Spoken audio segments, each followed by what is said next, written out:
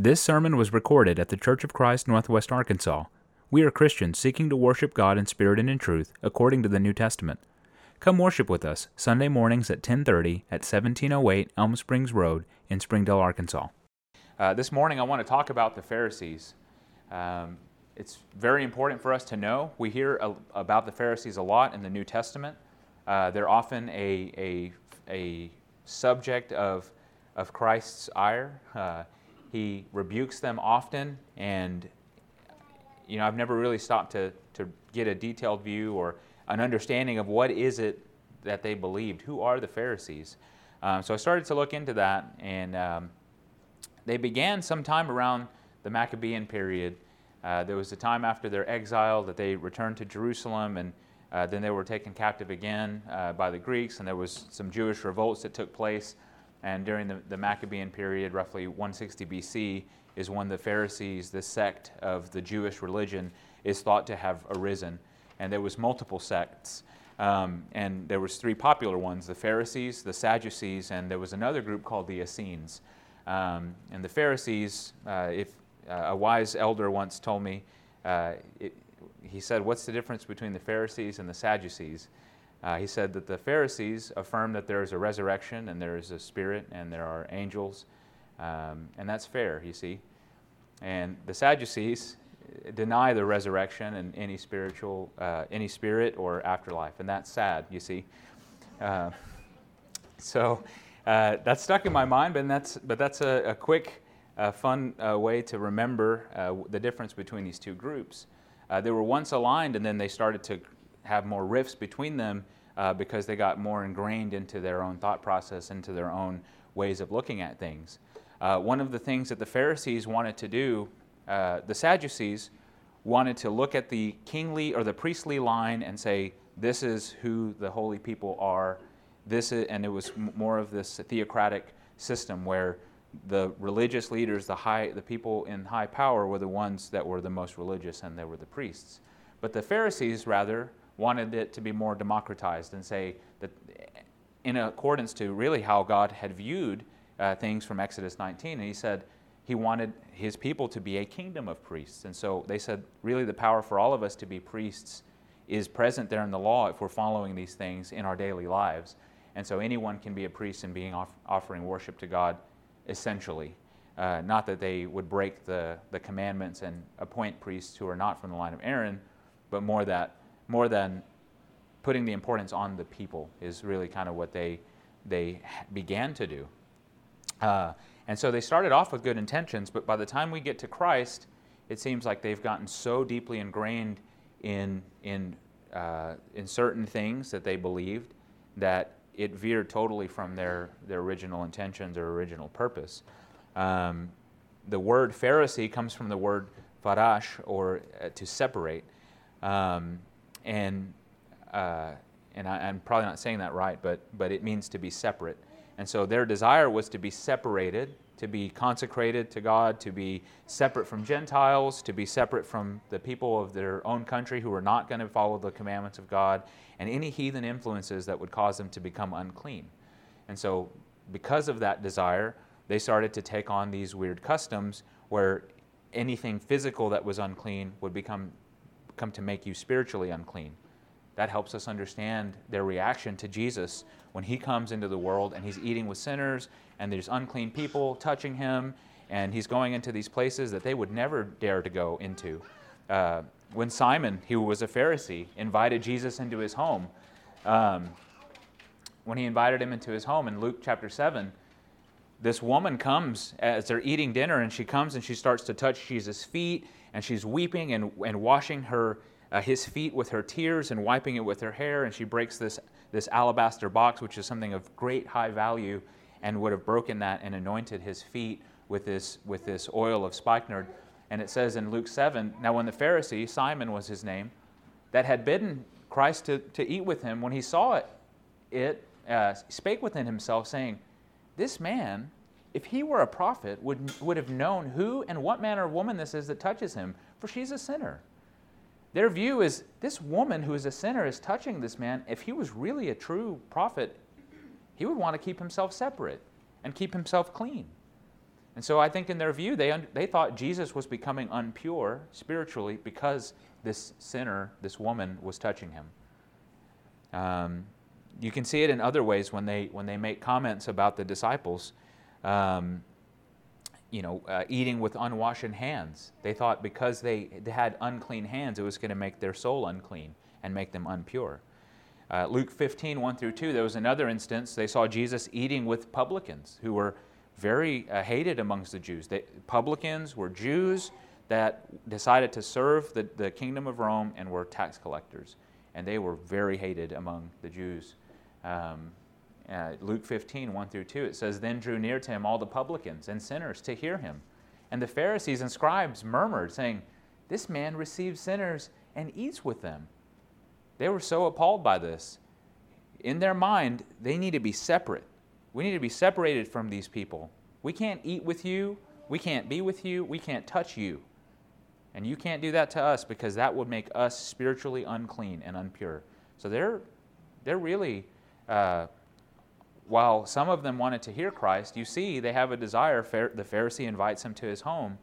They have this deep-rooted, misguided understanding of what it means to become spiritually unclean that guides their view. And so then now they're just kind of appalled at this man who claims to, if he was really a prophet, he was really the Messiah, he wouldn't be doing this kind of stuff.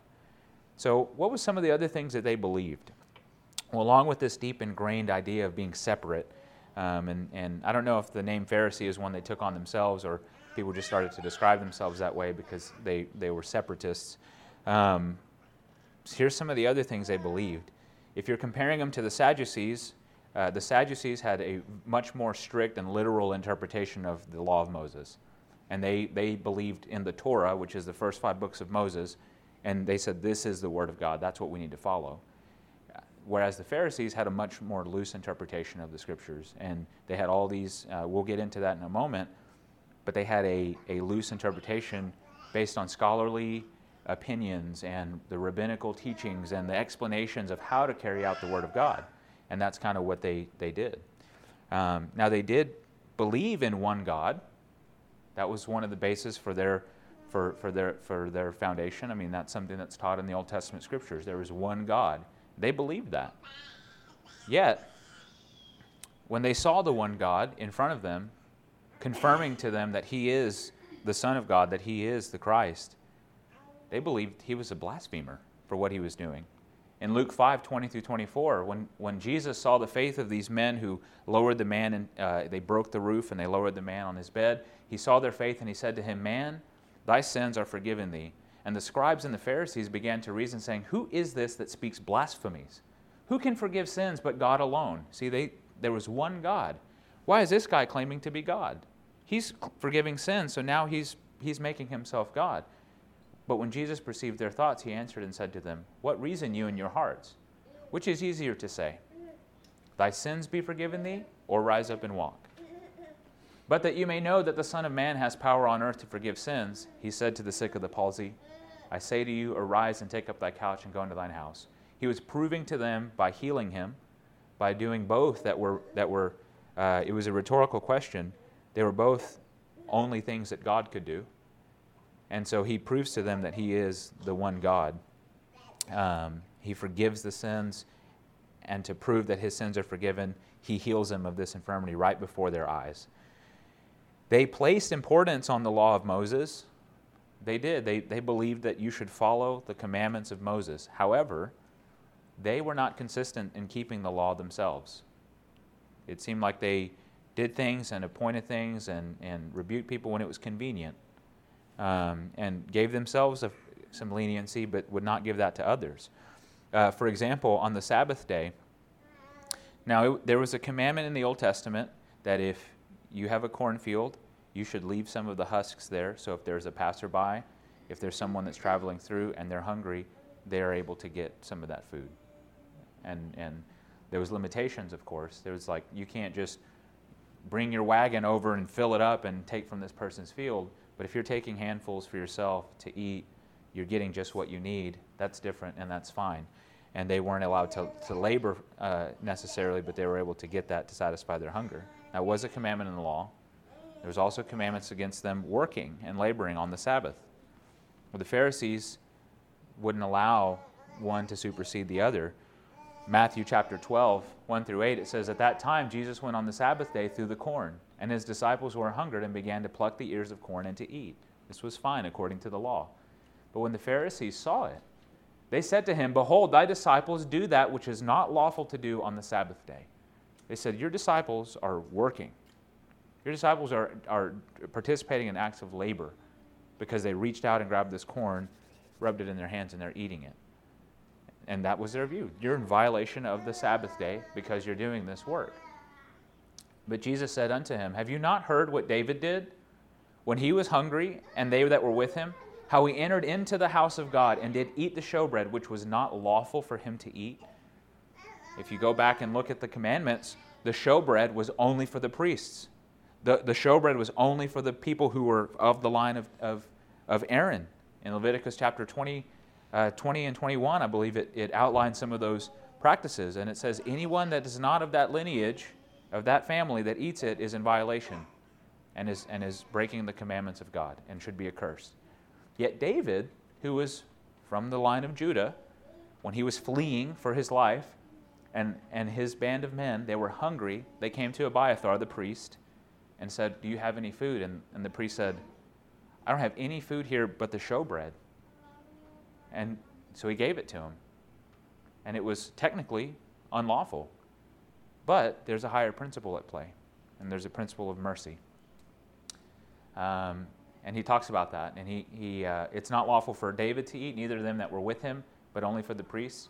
Have you not read in the law how on the Sabbath day the priests in the temple profane the Sabbath and are blameless?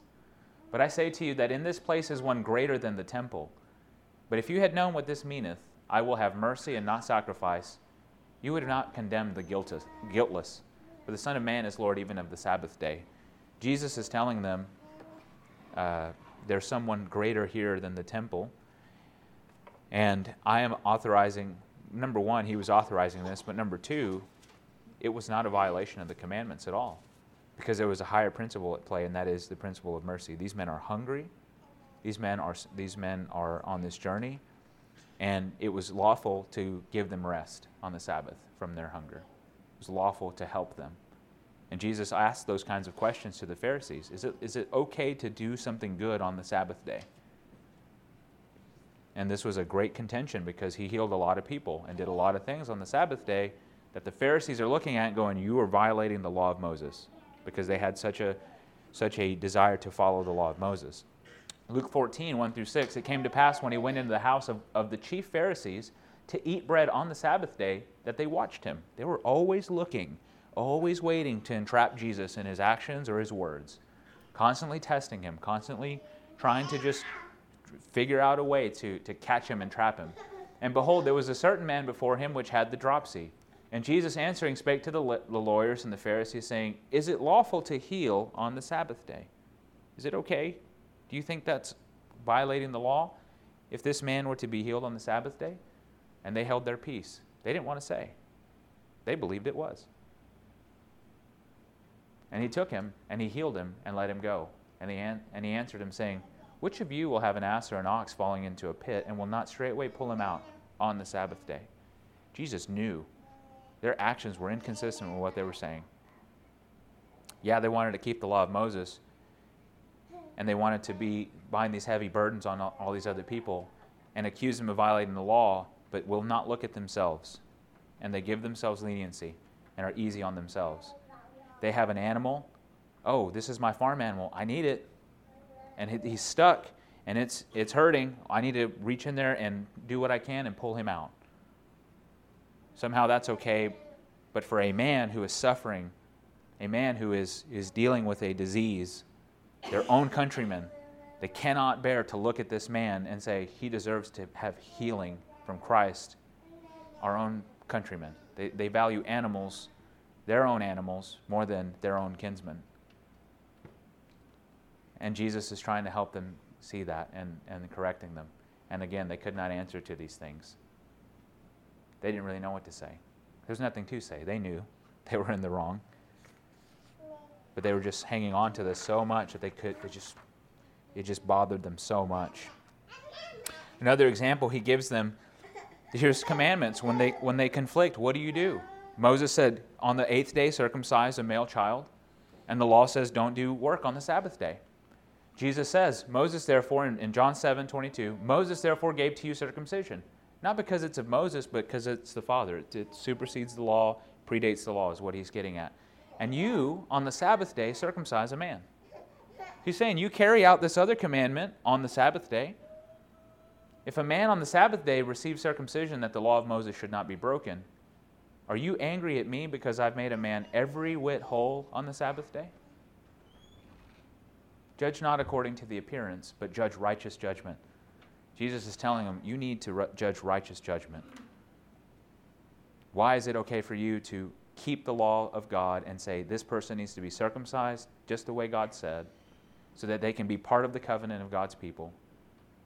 Yet you're mad at me because there's a man who is suffering with sin. He is suffering with his physical ailment, and I healed him and freed him. And you're mad at me for that. And they were. Oh, they hated Jesus they wanted to kill him for these things. They were so dedicated to the keeping of the law of Moses that even after there was a group of Pharisees that did convert, that did believe in Christ as the Messiah, that were baptized into Christ, that were disciples of Jesus, they were still carrying this devotion to the law into the church. And they said in Acts 15, verse 5, it says, there rose up a certain sect of the Pharisees which believed, saying that it was needful to circumcise them, the Gentiles, and command them to keep the law of Moses. They had such a devotion to the law of Moses that they said, now when this new group of people was coming into the church, the Gentiles, they said they need to keep the law of Moses. They need to be circumcised in their body, in their flesh. They need to be circumcised so that they will actually be saved. That's how much they cared about keeping the law of God. Yet, they didn't keep it properly themselves. They were inconsistent with their keeping, and they misunderstood, especially in the days of the church, the purpose of the law and devaluing the sacrifice of Christ in their devotion to the law. Of course, there's correction that's issued here in Acts 15 on these things. Now, apart from their devotion to the law of Moses, in one way that they differed from the Sadducees, who believed this is the Torah, the first 5 books of Moses, this is the law and what we should follow, they also put great emphasis on the oral traditions. This was commentary. This was the opinions of great rabbis and teachers among their people that they wrote down. It was a sophisticated legal commentary. It was the legal commentary because they thought this is just as binding as what the law of Moses said. And the way they viewed the oral law was it's filling in the gaps that we have missing out of the law of Moses. And it told people how to carry out the law of Moses. Now, the problem is that they followed this oral tradition much more than the law of God, the true law of Moses. Mark 7, 1 through 5, Jesus rebuked them for this very thing. Then came together unto him the Pharisees, in Mark 7, verse 1, then came together unto him the Pharisees and certain of the scribes which came from Jerusalem. And when they saw some of his disciples eat bread with defiled, that is to say, with unwashed hands, they found fault. They were appalled by this. Why were they so appalled by this? Was it something that the law of Moses said, you need to wash your hands every time you eat food? No. For the Pharisees and all the Jews, except they wash their hands often, eat not, holding the tradition of the elders. It was a tradition passed down from their elders. It was something that came down from this rabbinical law. These great teachers had developed this system and this process and saying, okay, if you want to be clean, when you eat food, you better wash your hands. And so they're constantly cleaning their bodies, thinking that whatever they put in is what's going to make them unclean. And when they come from the market, except they wash, they go out into the marketplace, they're out in the world, they've become unclean, so now when they're coming home, they're washing themselves off. They're taking a bath. Every time I go out to town, I come back, I'm going to be washing myself because I don't want to become spiritually unclean. And many other things there be which they have received to hold, such as the washing of cups and pots and brazen vessels and of tables. They're constantly cleaning everything and wiping everything down and doing all these things so that they don't become spiritually impure. Why then the Pharisees? This is their background, and what they're so devoted to is the tradition of the elders. And they were so devoted to that. When they see the disciples of Jesus not wash their hands when they eat, they're so disturbed and bothered by this. And they say, why walk not thy disciples according to the tradition of the elders, but they eat with unwashed hands? Your disciples are violating the tradition of the elders. Why are they doing this, Jesus? And so, of course, Jesus corrects them and says, it's not what you eat and goes into your body that makes you defiled, but it's what comes out of your heart is what actually makes you defiled. The emphasis was on the totally wrong thing.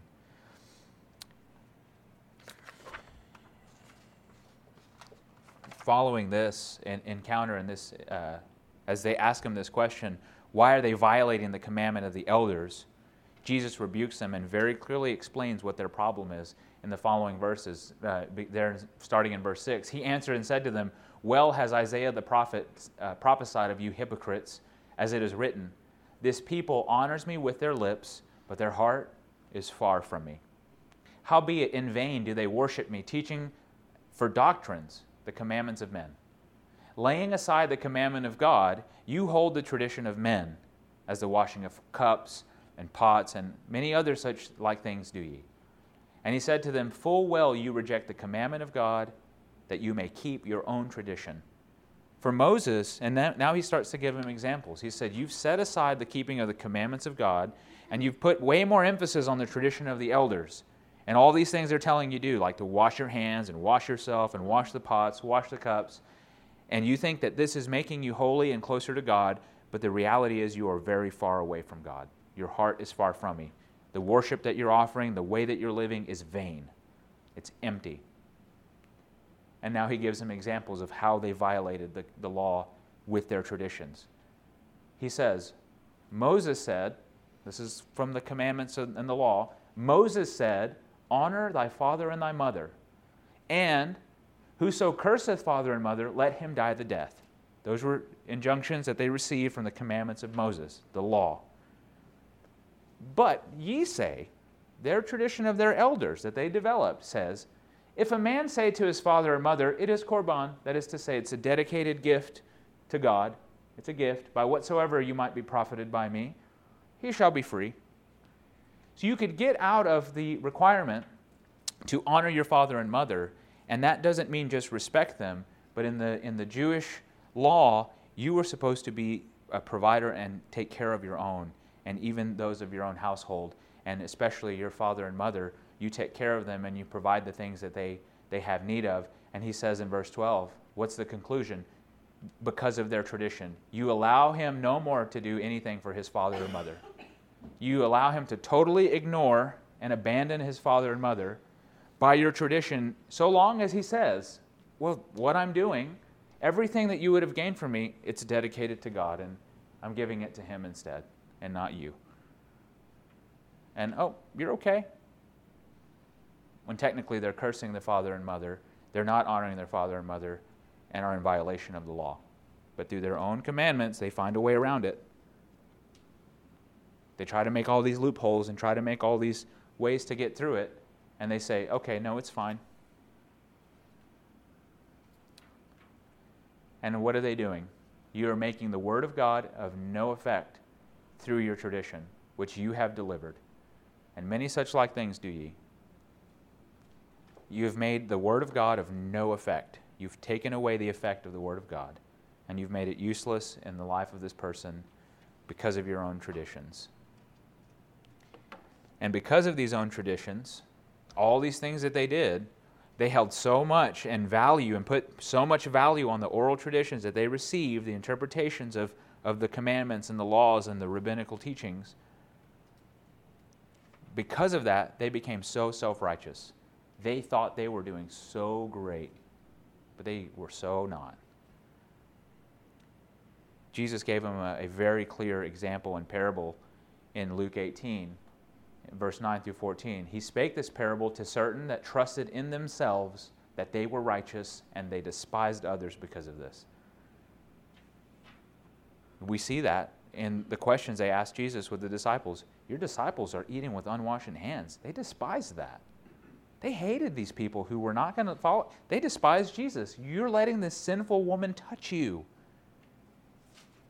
You're eating with the publicans and the sinners. They hated that. Because they thought, look at these things that I'm doing. I'm following the traditions of the elders. Therefore I am holy. Therefore I am pure. And you're unclean and you're lesser than me now.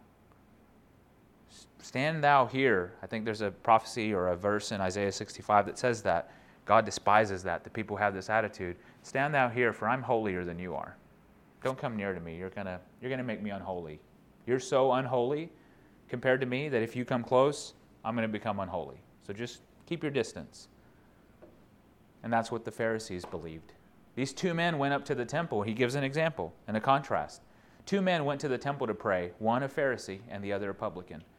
Now you would think, hey, the Pharisee, he's good. He's got it made in the shade. The publican, man, that guy has no hope. The Pharisee stood and prayed thus with himself, God, I thank thee that I am not like other men are, extortioners, unjust, adulterers, or even this publican. I fast twice in the week. I give tithes of all that I possess. And the publican, standing far off, would not so much as lift his eyes to heaven, but smote upon his breast, saying, God, be merciful to me, a sinner. And I tell you, this man went down to his house justified rather than the Pharisee. For everyone that exalts himself shall be abased, and he that humbles himself shall be exalted. These Pharisees were putting themselves in such a lofty position, claiming to be so holy, that God says those are the ones that are going to be humbled because they're not as great as they think they are. And the reason they thought they were so great was because of the oral traditions that they place so much emphasis on, the tradition of the elders. Fasting twice in the week and doing all these things, some of those things were not things the law required, but it was what their oral law required. And so they felt so justified in their own selves and became self-righteous. These people, the Pharisees, in the day of Jesus, were among the most influential teachers of the people of the Jews. And they held a lot of influence. And they took it very seriously and said, we need to go and teach people the law of Moses. But really, they became arrogant in their role as teachers of the law. Jesus exposed this and pointed this out in Matthew 23, 1 through 3. Then spake Jesus to the multitude and to his disciples, saying, the scribes and the Pharisees sit in Moses' seat. They sit in this place of authority. They sit in this place of teaching you the law. All therefore whatsoever they bid you to observe, that observe and do. Jesus says they're telling you to observe the law. Observe the law. Be faithful and obedient to the law of Moses. Yes. But do not ye after their works, for they say and do not. He says, pay attention. They're telling you to follow the commandments. Good. But don't act like them. Don't do the things they're doing. Because through their elders' traditions, they're violating the Word of God. They're saying we're keeping the law of Moses, but they're not actually keeping the law of Moses. And they were so arrogant, thinking we're great teachers of the Word of God. But they were also very influential and held a lot of influence over the people's lives, so much that people were afraid to do anything contrary to the ways of the Pharisees. There were people who believed in Christ that held themselves back because they were afraid of what these Pharisees were going to do to them. John chapter 12, 42 through 43. Nevertheless, among the chief rulers also many believed on him. But because of the Pharisees, they did not confess him, lest they should be put out of the synagogue. They loved the praise of men more than the praise of God. They were so concerned. And there's other passages that show this. The people were afraid to say anything and speak up and say, this isn't right, because then the Pharisees would cast them out of their synagogue and excommunicate them from their community and treat them as some horrible traitors and violators of God's will. And people held themselves back because of the horrible influence of the Pharisees. These people, the Pharisees, did not want people to be turned to Christ. They did not want people to follow this teacher that's coming along, this blasphemer who says he's God, who's breaking the law of Moses, healing people on the Sabbath, claiming to be God, putting himself in such a position, and telling us that we are blind. We don't want people to follow this man. Where is he going to lead them? They didn't want that. You see this indication when there was a time where the Pharisees, all the people were starting to talk about Christ and saying, hey, started to ask questions, and there was these divisions that rose up among the people because some people wanted to follow him, some people didn't, and so the chief priests and the Pharisees sent officers to take him at one point in his ministry in John chapter 7. Yet it was not his time yet, but the officers, when they went, they just couldn't get him. They couldn't bring themselves to do anything because they knew something was different about this man than what they were being told. And John 7:45 through 49, then came the officers to the chief priests and Pharisees, and they say unto him, why have you not brought him? And the officers answered, never man spake like this man. They were just stunned by his teaching. They were stunned by his authority and his doctrine. And they said, there's no one that's ever spoken like this man. And what was the Pharisees' reaction? Then answered the Pharisees, are you also deceived? Have any of the rulers of the Pharisees believed on him? But this people who knows not the law are cursed. That was their attitude. This man came and said, there's something different about this guy. No one has ever spoken like this. Not only that, they were seeing the miracles that Jesus was doing, healing people right before their very eyes. And the Pharisees' reaction when somebody is telling them, pay attention to Christ, they're like, who are you? What, have you been swept up with this false doctrine too? Are you deceived? Look at us. Look to us as your model of what to believe. Have any of the rulers of the Pharisees believed on him? And their thinking is, we're the great teachers of the law of Moses, and if we're not teaching you this, you shouldn't be doing it. That's what they really believed about themselves as they sat in Moses' seat. And these people, these uneducated people who don't know anything about the law, you're cursed. This is how they taught and how they treated people. They did not want to be taught by the common people. They especially didn't want to be taught about Jesus. And there was a blind man that Jesus healed following this in John chapter 7, a man that had been blind from his birth. And it was an undeniable fact in their community. Everybody knew who he was. Everybody knew his parents. All the Pharisees knew who he was.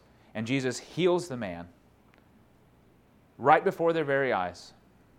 And this man becomes able to see.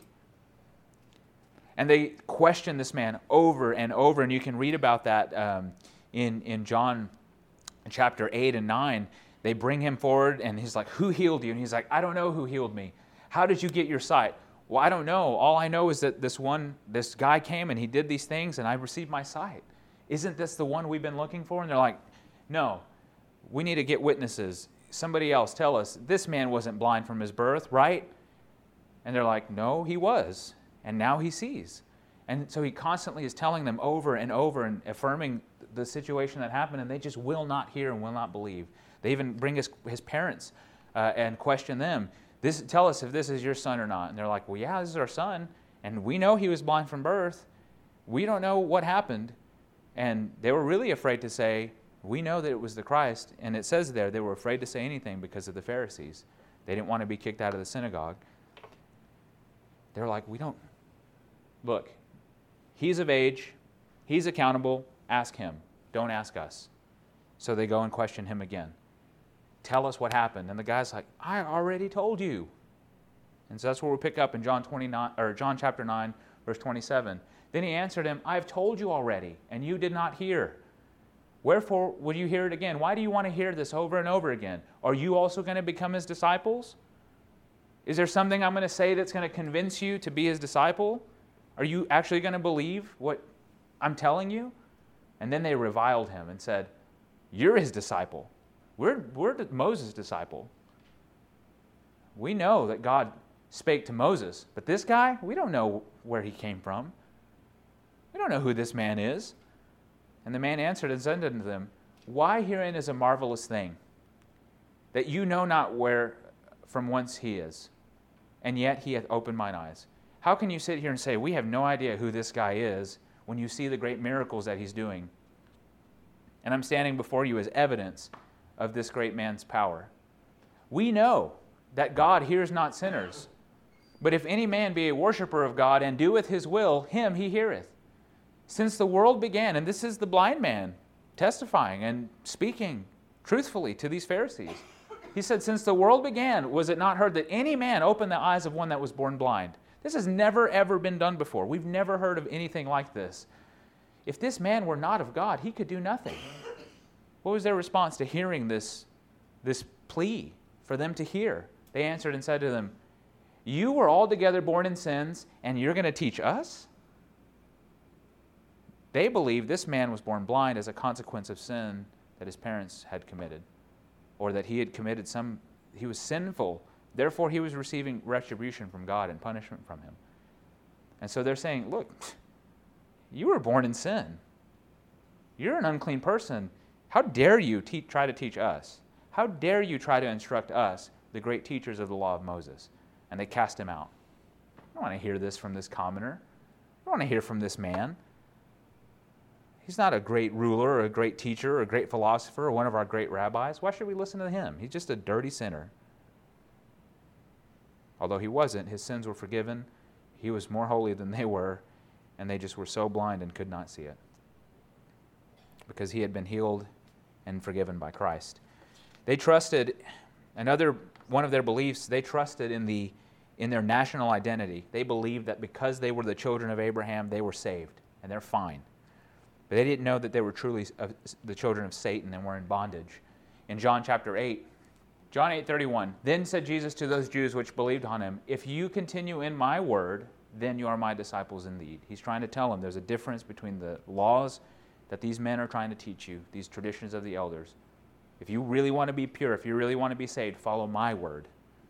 He says, if you continue in my word, then you are my disciples indeed. And you shall know the truth, and the truth will make you free. The Pharisees were like, what? They answered him, we're Abraham's seed, and we were never slaves to anyone. How can you say, you shall be made free? They thought, we're the children of the promise. We're the children of freedom, of Sarah, who was freeborn. How can you say that we were ever in slavery? How can you tell us that we're going to be made free when we're already free? You have no idea what you're talking about. And they thought because they were the descendants of Abraham, they were fine. But Jesus clarifies that for them and says, I know that you are Abraham's seed, but you seek to kill me, because my word has no place in you. I speak that which I have seen with my father, and you do that which you have seen with your father. And they answered in unto him, Abraham's our father. And he said, if you were Abraham's children, then you would do the works of Abraham. And he goes on to tell them how they're really the children of Satan. Satan was a liar, was seeking his own way, was seeking destruction, and was not wanting to submit himself to God. So that's what he's telling them. If you were really the children of Abraham, you would submit yourself to God. They didn't want that. They were really the slaves of Satan, and their national identity was not good enough. They really wanted people to be obedient to God's will. They wanted people to submit to the will of God. At least that's what they said. Yet they rejected the counsel of God. When John the Baptist came, this forerunner for the one that they've been waiting for, the Messiah that they've been looking for to usher in the kingdom that they've been teaching about and holding on to, this hope. And so John the Baptist comes and tells the Jews, repent and be baptized for the remission of your sins. And many people started to be baptized and become the disciples of John, and the Pharisees, they hated that. But they came out to hear, what is this guy teaching? What is this guy saying? And they hear the message and they're like, nah, we're not gonna do that.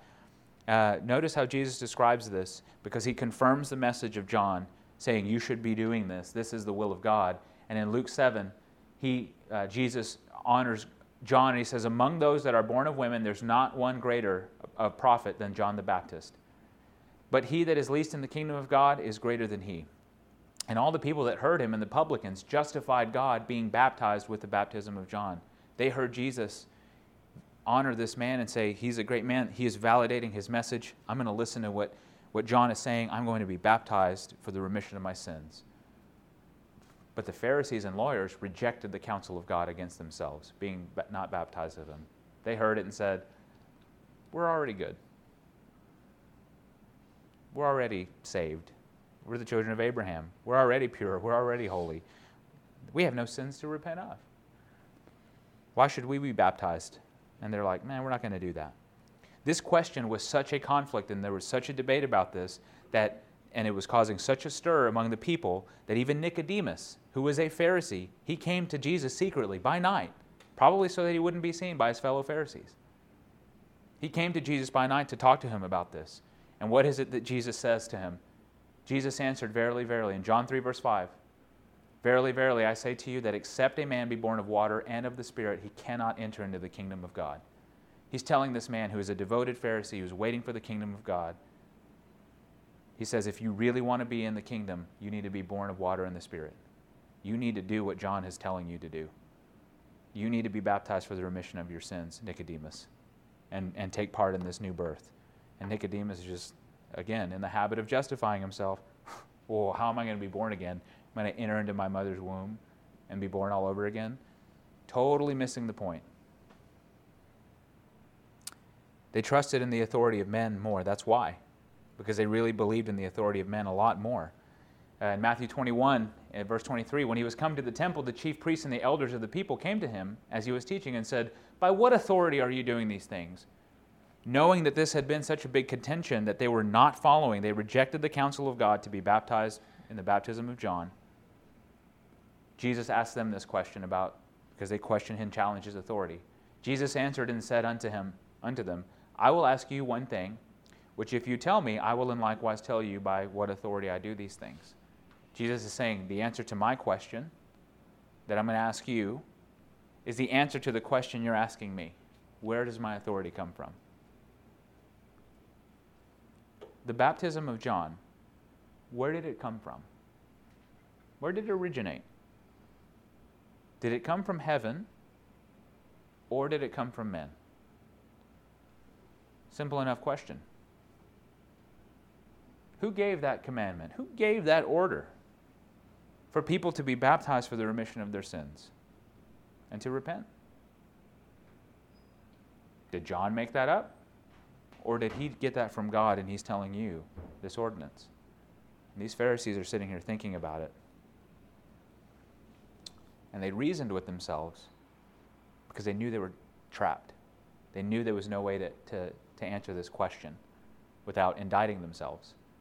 And they reasoned with themselves saying, well, on one hand, if we say it comes from heaven, if we agree with this man and say, okay, the authority comes from heaven, then he's going to say, well, why didn't you do it?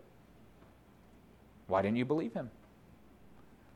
But, on the other hand, if we say, well, the baptism of John, it comes from the authority of men, we're afraid of the people because everyone thinks he's a prophet. They're going to stone us to death because we're saying this man's not a prophet.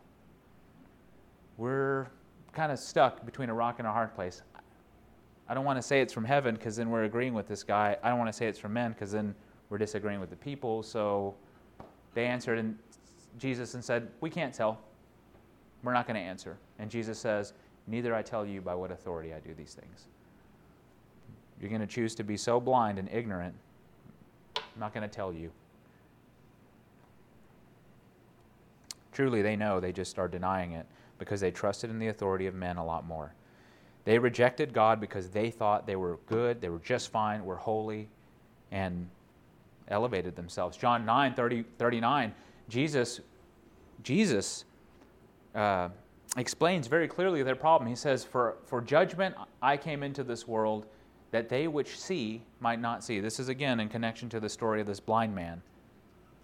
They're like, who made you be able to see? And the blind man said, it was this guy. He is able to make people see.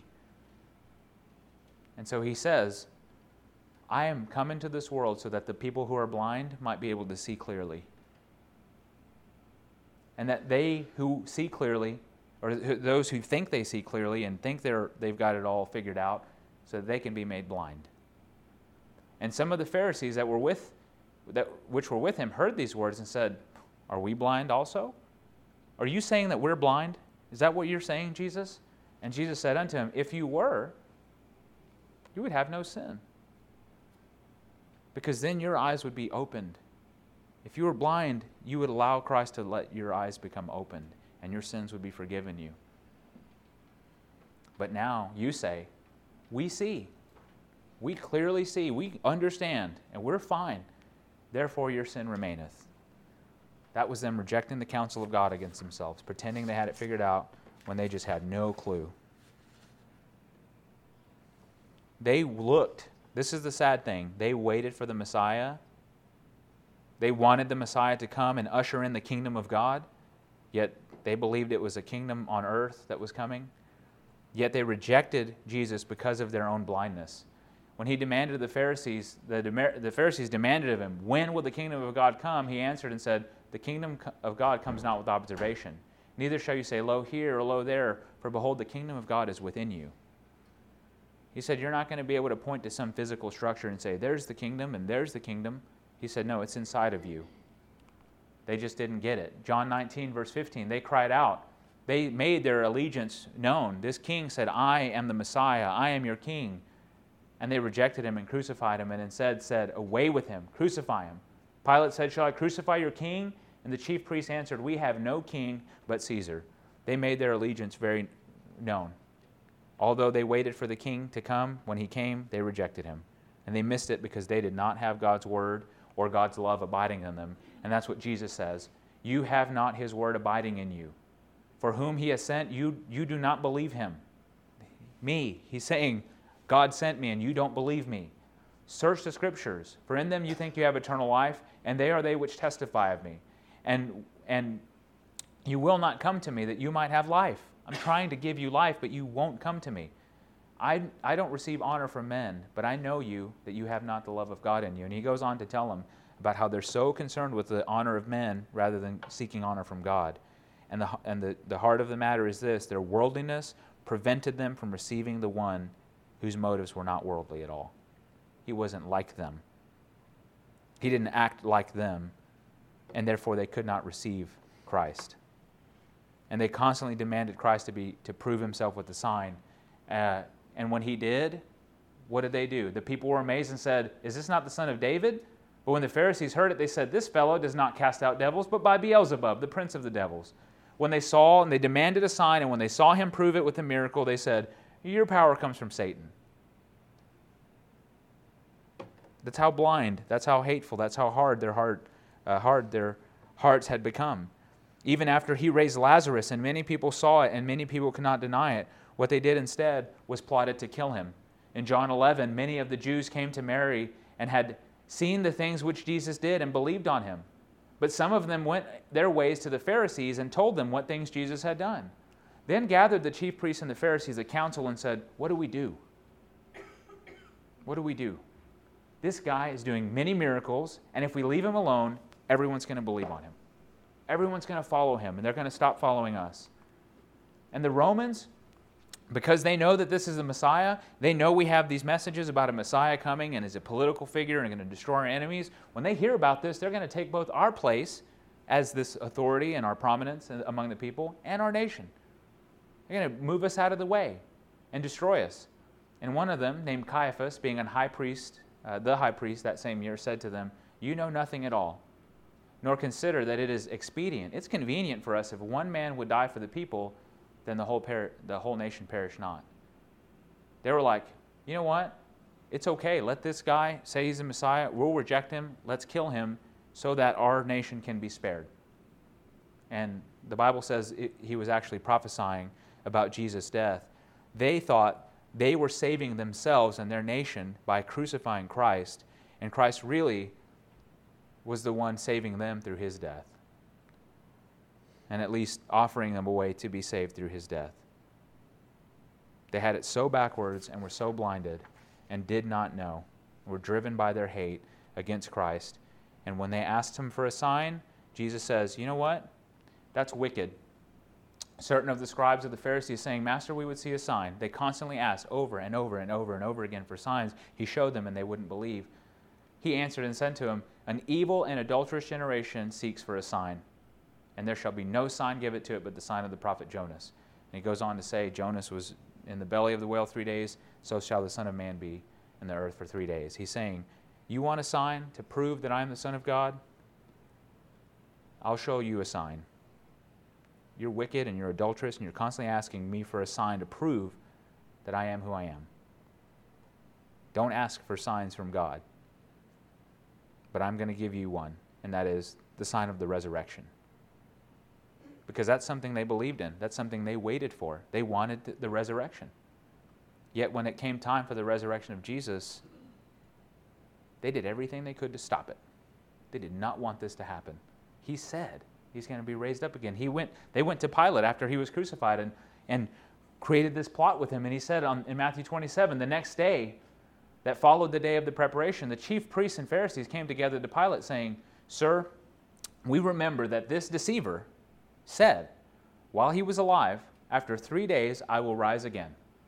Command therefore that the sepulchre be made sure, secure this tomb until the 3rd day, unless his disciples would come by night, steal him away, and say to the people, he's risen from the dead.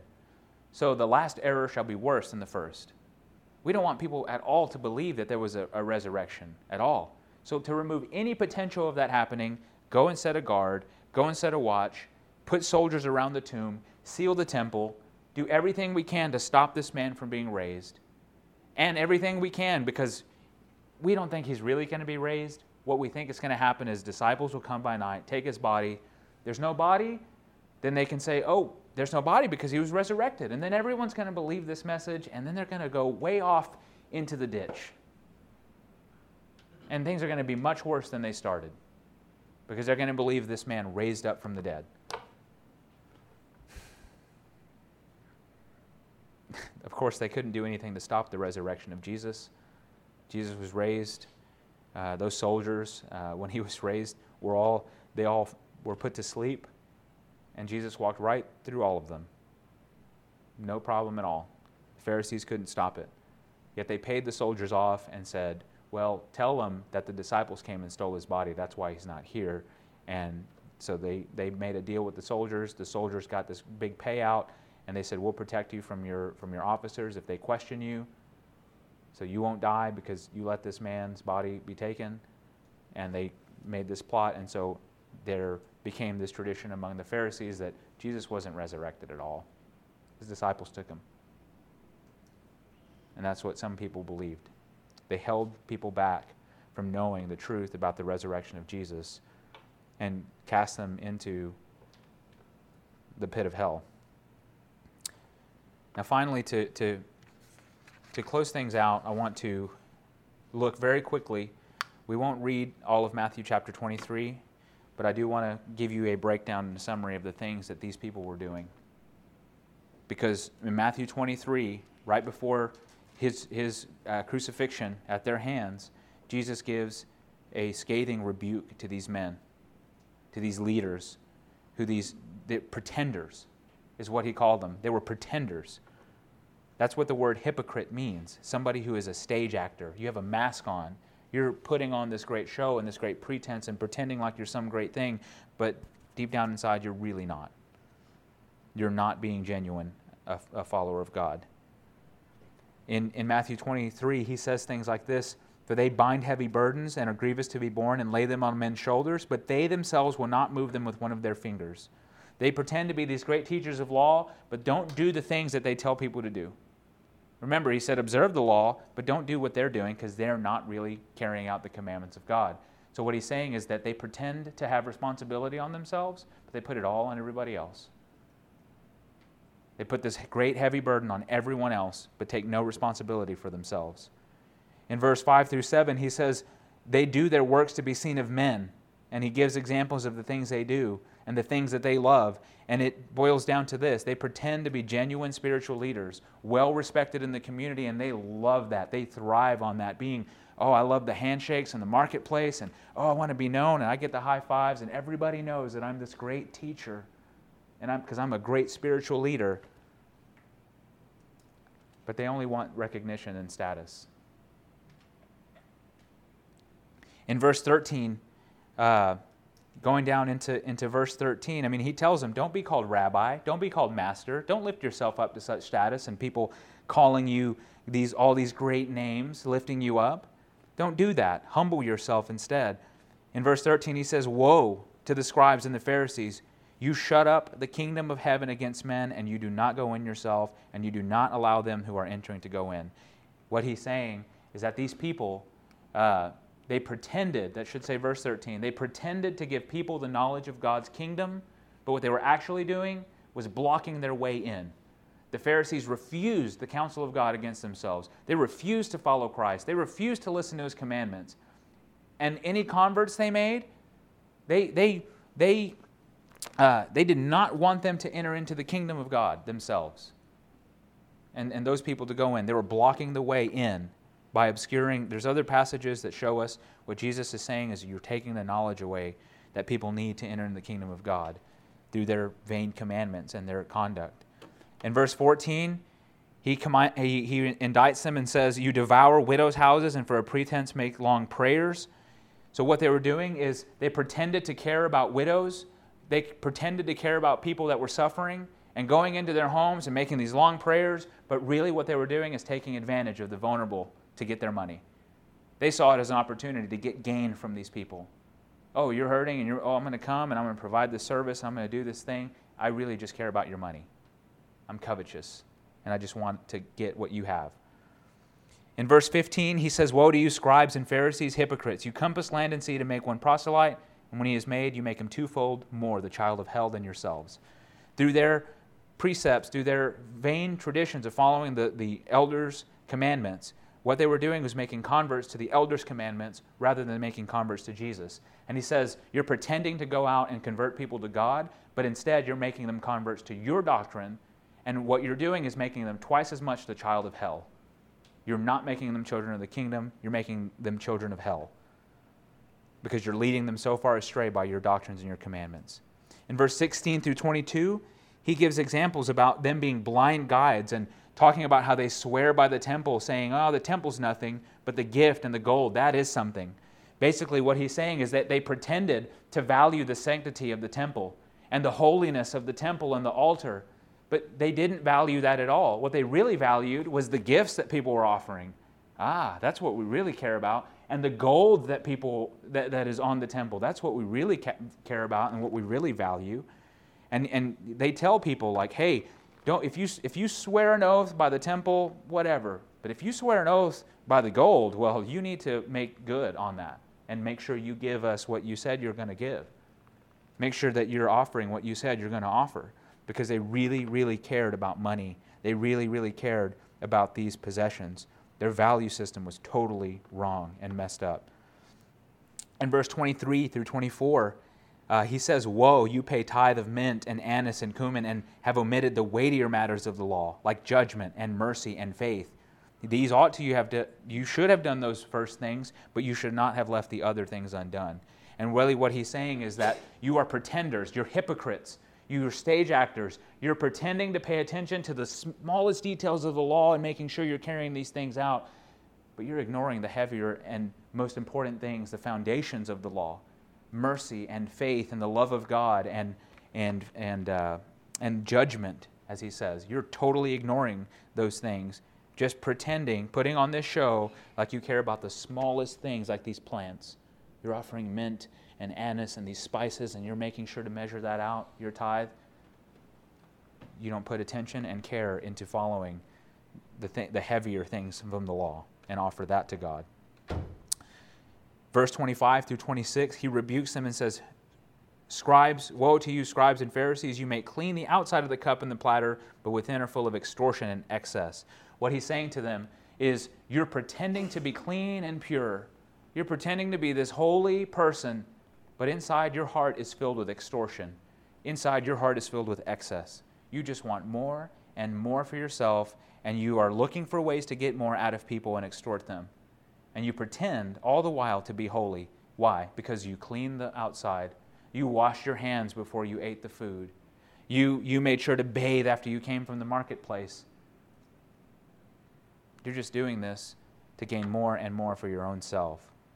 Verse 27 and 28, He says, woe to you, you're like them that are like whited sepulchres, tombs, like cleaned up, beautified tombs. But indeed, you appear beautiful outward, but inside are full of dead men's bones. He says, you pretend to be outwardly beautiful. And you can look at Matthew chapter 5 for the things they were doing. They wore these long robes. They made sure that the borders on the garments were longer and bigger because that was a sign of how righteous and how knowledgeable and their status.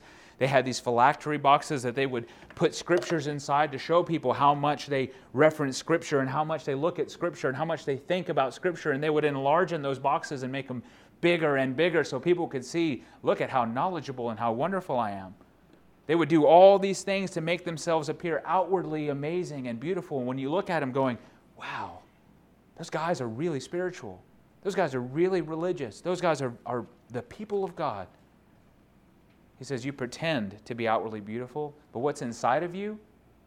Death, rottenness, corruption. That's what's really inside of you. Finally, 29 through 38. Jesus says, woe to you, scribes and Pharisees, because you build the tombs of the prophets and garnish the sepulchres of the righteous. You say, well, if we had been there, we wouldn't have killed the prophets.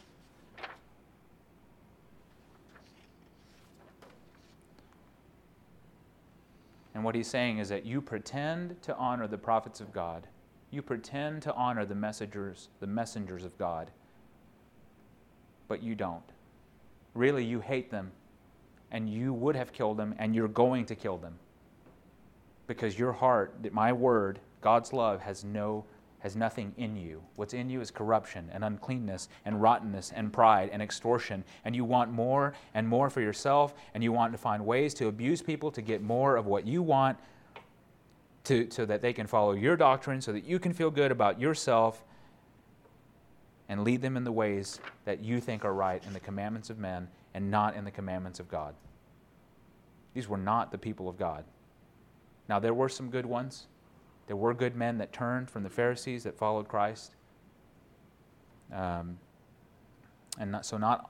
all of them were this way, but a majority of them absolutely were. So why is it so important for us to spend time? I know it was a little lengthy, but I think it's extremely important for us to know about the Pharisees. Because we don't want to end up acting like them.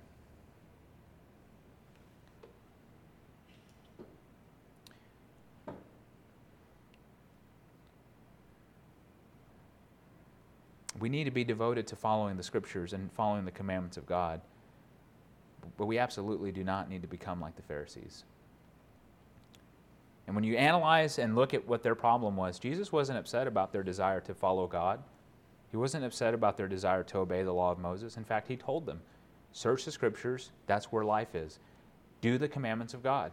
Do the commandments of Moses. Follow that. That's what's going to judge you. That's what he told them. They were right to tell people, follow the law of God.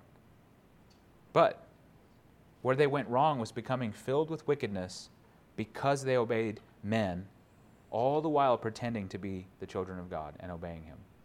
Their foundation was totally wrong. It was a foundation of sand, not the foundation of the rock of Jesus Christ. And in Matthew 5, you go and examine the Sermon on the Mount.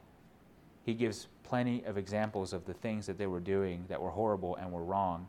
And he begins telling some of these things to the people, warning, and this is exactly why we don't need to be like the Pharisees. Matthew 5, 18 through 20, verily I say unto you, till heaven and earth pass away, not one jot or tittle shall in no wise pass from the law till all be fulfilled. Jesus is concerned with the law of God being obeyed and being fulfilled. Let's make that clear. Because sometimes people use the Pharisees and they say, well, God hates rules. Jesus was mad because they had rules. And that's not why he was mad. He was mad because they had their own rules and were not following God's rules. They were not following God's commandments. So Jesus is concerned with the law being fulfilled. And he says, whosoever therefore shall break one of these least commandments and shall teach men to do so shall be called least in the kingdom of heaven. But whosoever shall do and teach them, the same shall be called great in the kingdom of heaven. For I say unto you that except your righteousness shall exceed the righteousness of the scribes and the Pharisees, you shall in no case enter into the kingdom of heaven. We need to make sure, brethren, family, that we look at this example of the Pharisees and learn from it. Learn how to treat our relationship with God. Learn how to properly view other people. Learn how to properly view ourselves in light of God and our service in His kingdom. Learn a proper view of godliness and holiness, and learn how to treat the Scriptures. We want to be doers and teachers of that word and not of our own doctrines. Else our righteousness will be just like the Pharisees, and we will not enter into the kingdom of heaven. It's important for us to know these things, and I hope that it's been eye-opening for all of us. There's not a one of us in this room who should be looking at this material going, man, look how terrible those Pharisees were. Because if you're honest with yourself, as we go through those list of things they believed and the ways they acted, we can see ourselves in that.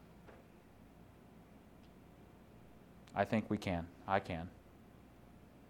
And we need to be humble and honest and open about that to God and acknowledge our ways before Him and repent from these things and have a proper view of the Scriptures and God's commandments.